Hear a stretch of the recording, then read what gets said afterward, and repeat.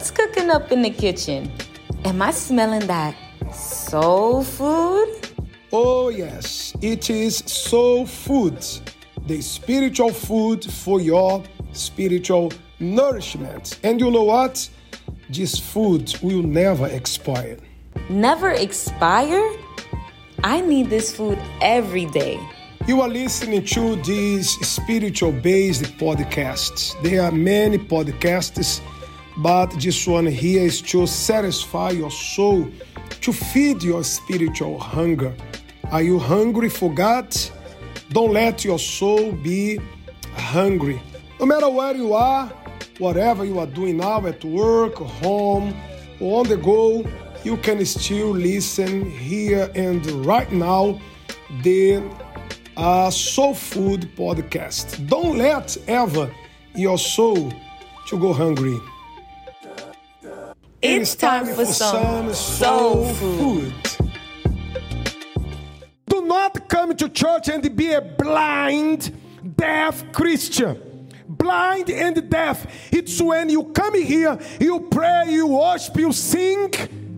But when you look at your life, I'm sorry, the way you came many years ago, you were still in the same situation. Is that fair? Come on now, is that fair? What I have to do? See what they did. Let us go next. So Israel, those people, those nations, was greatly impoverished. Great impoverished. Because of who? Because of the enemies. The Amalekites, Midianites, they were greatly impoverished because of the Midianites. And the children of Israel did what? And when they cried out to the Lord sent a prophet, the Lord sent an angel, the Lord chose Gideon, the Lord took them out of that situation. But how did they cry? How did they cry? Not a crying baby. It's not a crying baby. How did they cry? God, I cannot take it anymore. I am sick and tired. Look, I plant, somebody else reap. I plant, the enemies come and destroy everything. They take my animals. Nowadays, they don't take animals. They take your car. They take your house. They take your position. They take your money. Nowadays, Satan enters your house and destroys everything. But this situation has to change. This situation has to change. You are going to plant and you are going to reap. You are going to build and you are going to enjoy it. You are not going to be impoverished, but you are going to be prospered. You are going to have abundance.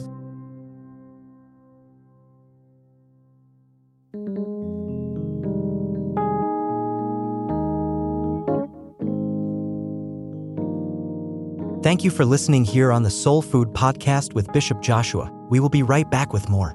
Today, we will continue part 2 of Richard's story. Don't miss it, and make sure to share this episode with a friend or family member.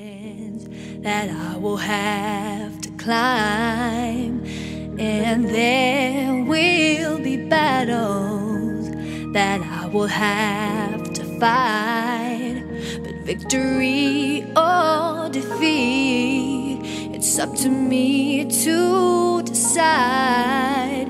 But how can I expect to win if I never try? I just can't give up now.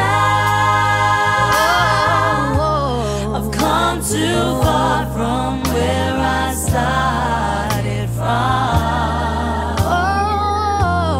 Nobody told me the road would be easy, and I don't believe he brought me this far to leave me. Never said there wouldn't be trials. Never said I wouldn't fall.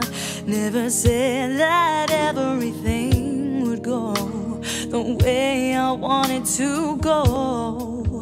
But when my back is against the wall and I feel all hope is gone, I just lift my head up to the sky and say, help me to be strong. I just can't give up now. I've come too far from where I started. I've come too far. Nobody told me. No one told me. It would be easy, and I don't believe He brought me this far. Yeah. I know You didn't bring me out here to leave me lonely. Even when I can't see clearly, I know that You are with me, so I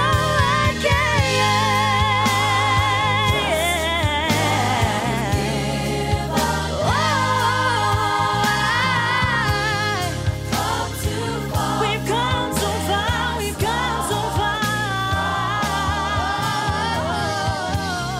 Nobody told me. Nobody told me. But I know You wouldn't leave me. I can't give up now.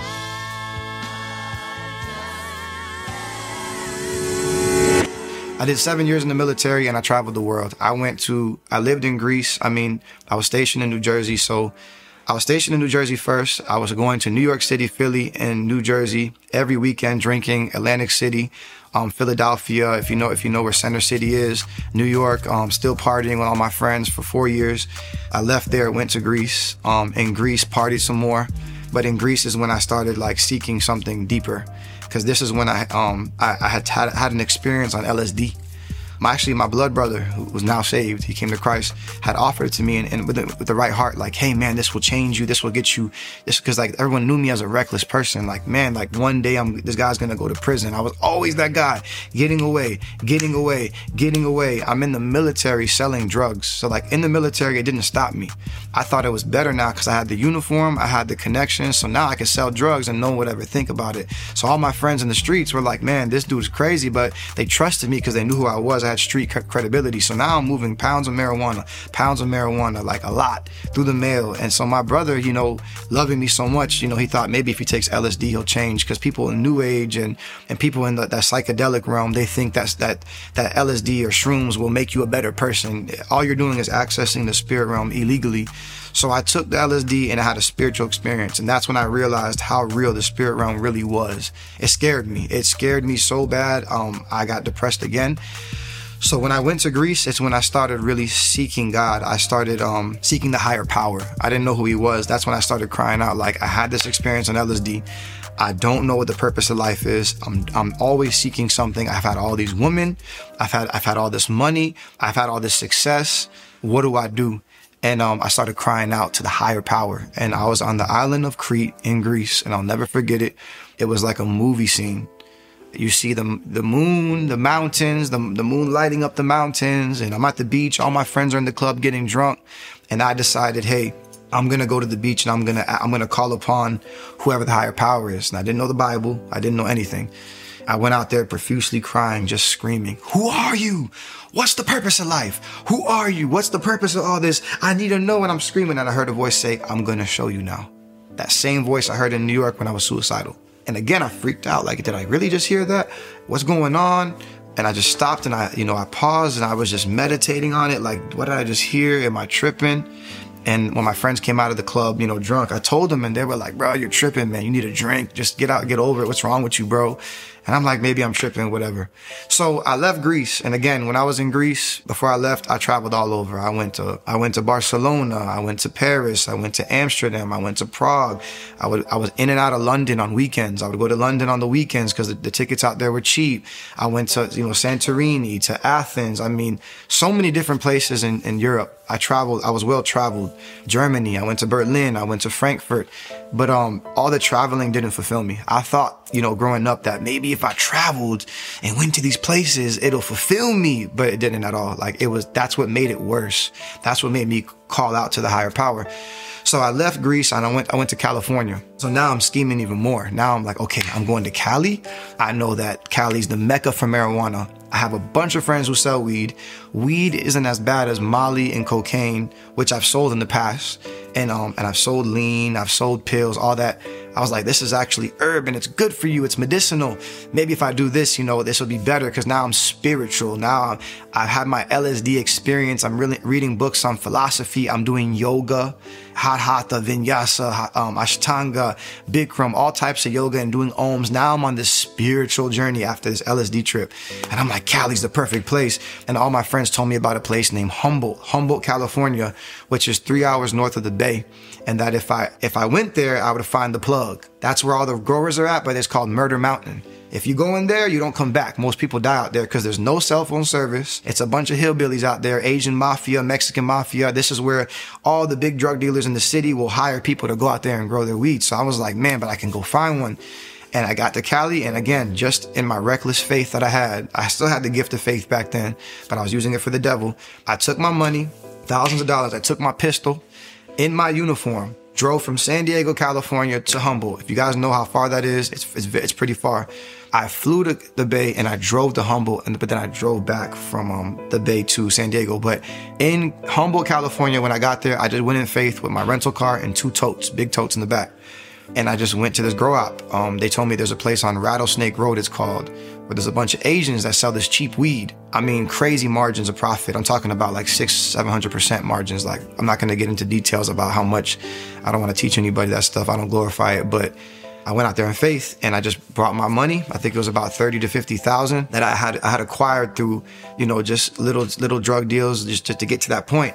I saw the Asians. I saw the grow operation. I saw how it was fenced off. I saw how they had the pickup trucks going in and out. I saw like there was the Asian mafia, and I just stood. I got out the car and I stood in front of my truck and I just started waving my money. So cars were passing by and they're just staring at me like they wanted to kill me. And I was just like, it's either going to be a shootout or I'm going to get this weed. And one couple stopped. It was an old couple, Asian couple. And they said, what are you doing? Come here. And I told them, I was like, I need weed and here's my money. And they were like, you're crazy. All right, come on. And they brought me in. And this is not a lie at all. This is the truth. I literally got sat down. They got me a chair. And I seen all these Asians and they were cutting the weed, trimming the weed, growing it, all that. And they just brought a whole bunch of bags. They dug up from the ground bags. They had buried old weed from last year, which was still really good at the time, and new weed, all this stuff. And I got the craziest prices. I mean, I hit the jackpot. So now I'm like, it's over. Like, I'm the plug. I don't have no more middlemen. Like, I'm the supplier now. And I told all my friends, people that I used to buy from are now buying from me. Now I'm fronting, no problem. I create a whole demonic drug operation, apostolically for the devil was built. And now I started creating drug holes around the U.S. So I was putting people on that never sold drugs. I was teaching them, my friends, even my family, people I love that were involved. I'm not going to mention, but because some people that I love that are still involved. I was deep in it, and I started making a lot of money. I was making over $100,000 a month at this point. This is when I started investing deeper in cryptocurrency. This is when it got crazy because now I had the traveling, the women, and I had money before, but now it was real money. Now we're talking about money that I've never touched. I bought 2 properties. I had one rented out. I had a condo on the hill in La Mesa near SDSU in California that I bought. Now I got my seller's license so I can go and get cars at the auction to launder money. You see, like I was moving smart with it. But I was depressed again. I was really down because I'm like, man, all this money now the money's not answering it either. Because I'm making all this money, but now I'm more stressed. Now I'm paranoid, thinking about the feds running in because I'm still in the military. I got to get out the military before I get caught. I'm just like freaking out. I'm thinking my friends are against me. And this is where it got real because I moved all my marijuana through the mail. Everything. And this is when it got real. A package went missing, and it was a package for about $20,000. At that time, it meant nothing. I mean, that was nothing. I was making so much money. But because of my pride, I just was like, I need to figure this out. And it was around the 4th of July of 2019. And this is when I was like, okay, I got to figure this out. Like, who stole my package? And I was so reckless because the girl I was dating at the time, and I had many girls, but the one I liked the most, she was like, just let it go, don't worry about it. It could be the feds. And I was like, no, I've been 100% in the mail. I got this on lock. I got this whole system. It has to be somebody inside, because I knew about the dark web. I knew how the dark web works. I've been on the dark web. I've seen things. I've even bought stuff off the dark web. And I know people, they go on the dark web to infiltrate within. And this is when I started, I wanted to find out so bad. I asked the girl I was dating, hey, you talked to me about voodoo in the past and witchcraft. Can the person you know that does witchcraft, the voodoo priest, help me figure this out? If this is real, like y'all say, because people always say this is so real, I'm like, then he should tell me how much it costs. She was like, you're crazy, but all right, I'll give him a call. And she said, okay, well, let me call my cousin. Her cousin's a voodoo priest in Haiti. I was like, all right, call him. And he said on the phone in Creole to her, he has to come to Haiti if he wants any answers. And she thought, that's it. Like, he's not going to go. You know, this guy's not going to go. In Haiti, they call Americans or someone that's not Haitian a blanc, which means like a gringo in Spanish. And I was like, all right, let's go. So we bought the ticket. She thought I was crazy. She tried to get me to back out. I was like, nah, we're going. And bring your parents too. Tell them to come. We went to Haiti. We went to, flew into Port-au-Prince. It is a third world country. It is very bad. Extremely ghetto. I did not think it was like that, because I traveled in Europe and I went to some poor places, but that is by far the poorest place I've ever been. And when I flew into Jacmel, to Port-au-Prince. When I flew into Port-au-Prince, we had to drive all the way to Jacmel. If you know where that's at, it's about 3 hours away. Jacmel is one of the most known areas for voodoo. I went out there to see the voodoo priest. And when I went out there, I paid him the money. He started reading my cards. He started doing all these crazy rituals, putting on an outfit, chugging alcohol, smoking a cigar, summoning demons into his body. I didn't know they were demons. They call them ancestral spirits. So I'm watching all this. I'm seeing the tarot cards, and he's reading things about my past spot on. I mean, like things that really happened that nobody could have just known. So at that point, it's like I started believing because of the truth. He was telling me true things that happened.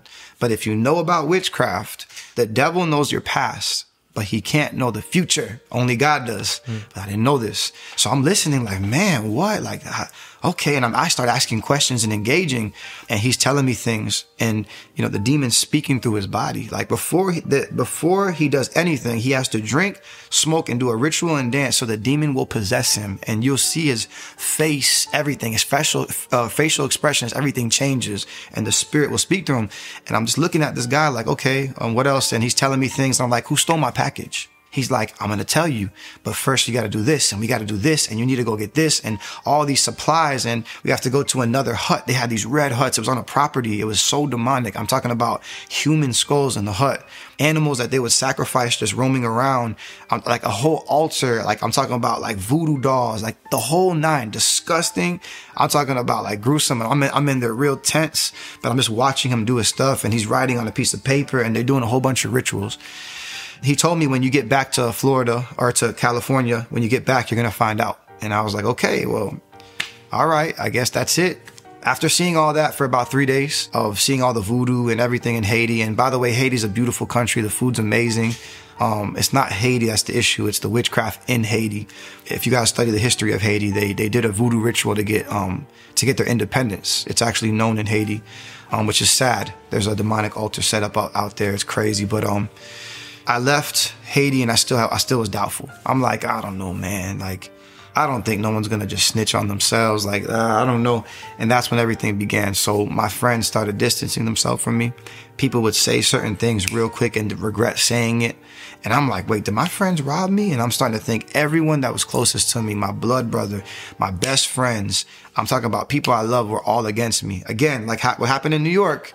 That same thing was happening, but this time it's worse, because now I have money, now I have power, now I have weapons, now I know people, now, you know what I'm saying? So like now I went down this crazy path, and I was like, well, I'm going to keep seeking spiritualists. I went to an Indian medium in San Diego who told me a bunch of true things as well.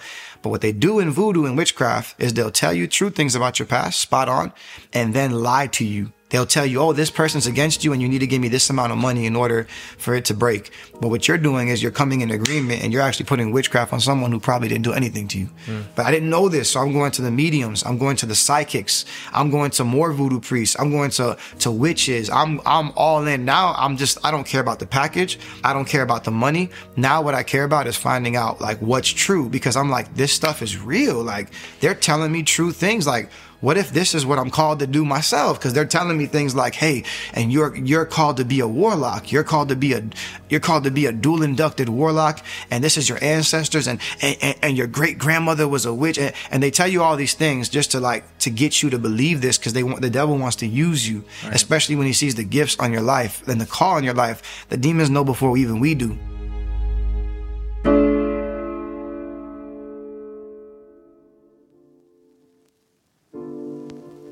Thank you for listening to Soul Food. Stay tuned tomorrow for more. Make sure to turn on your notifications and share this food with others.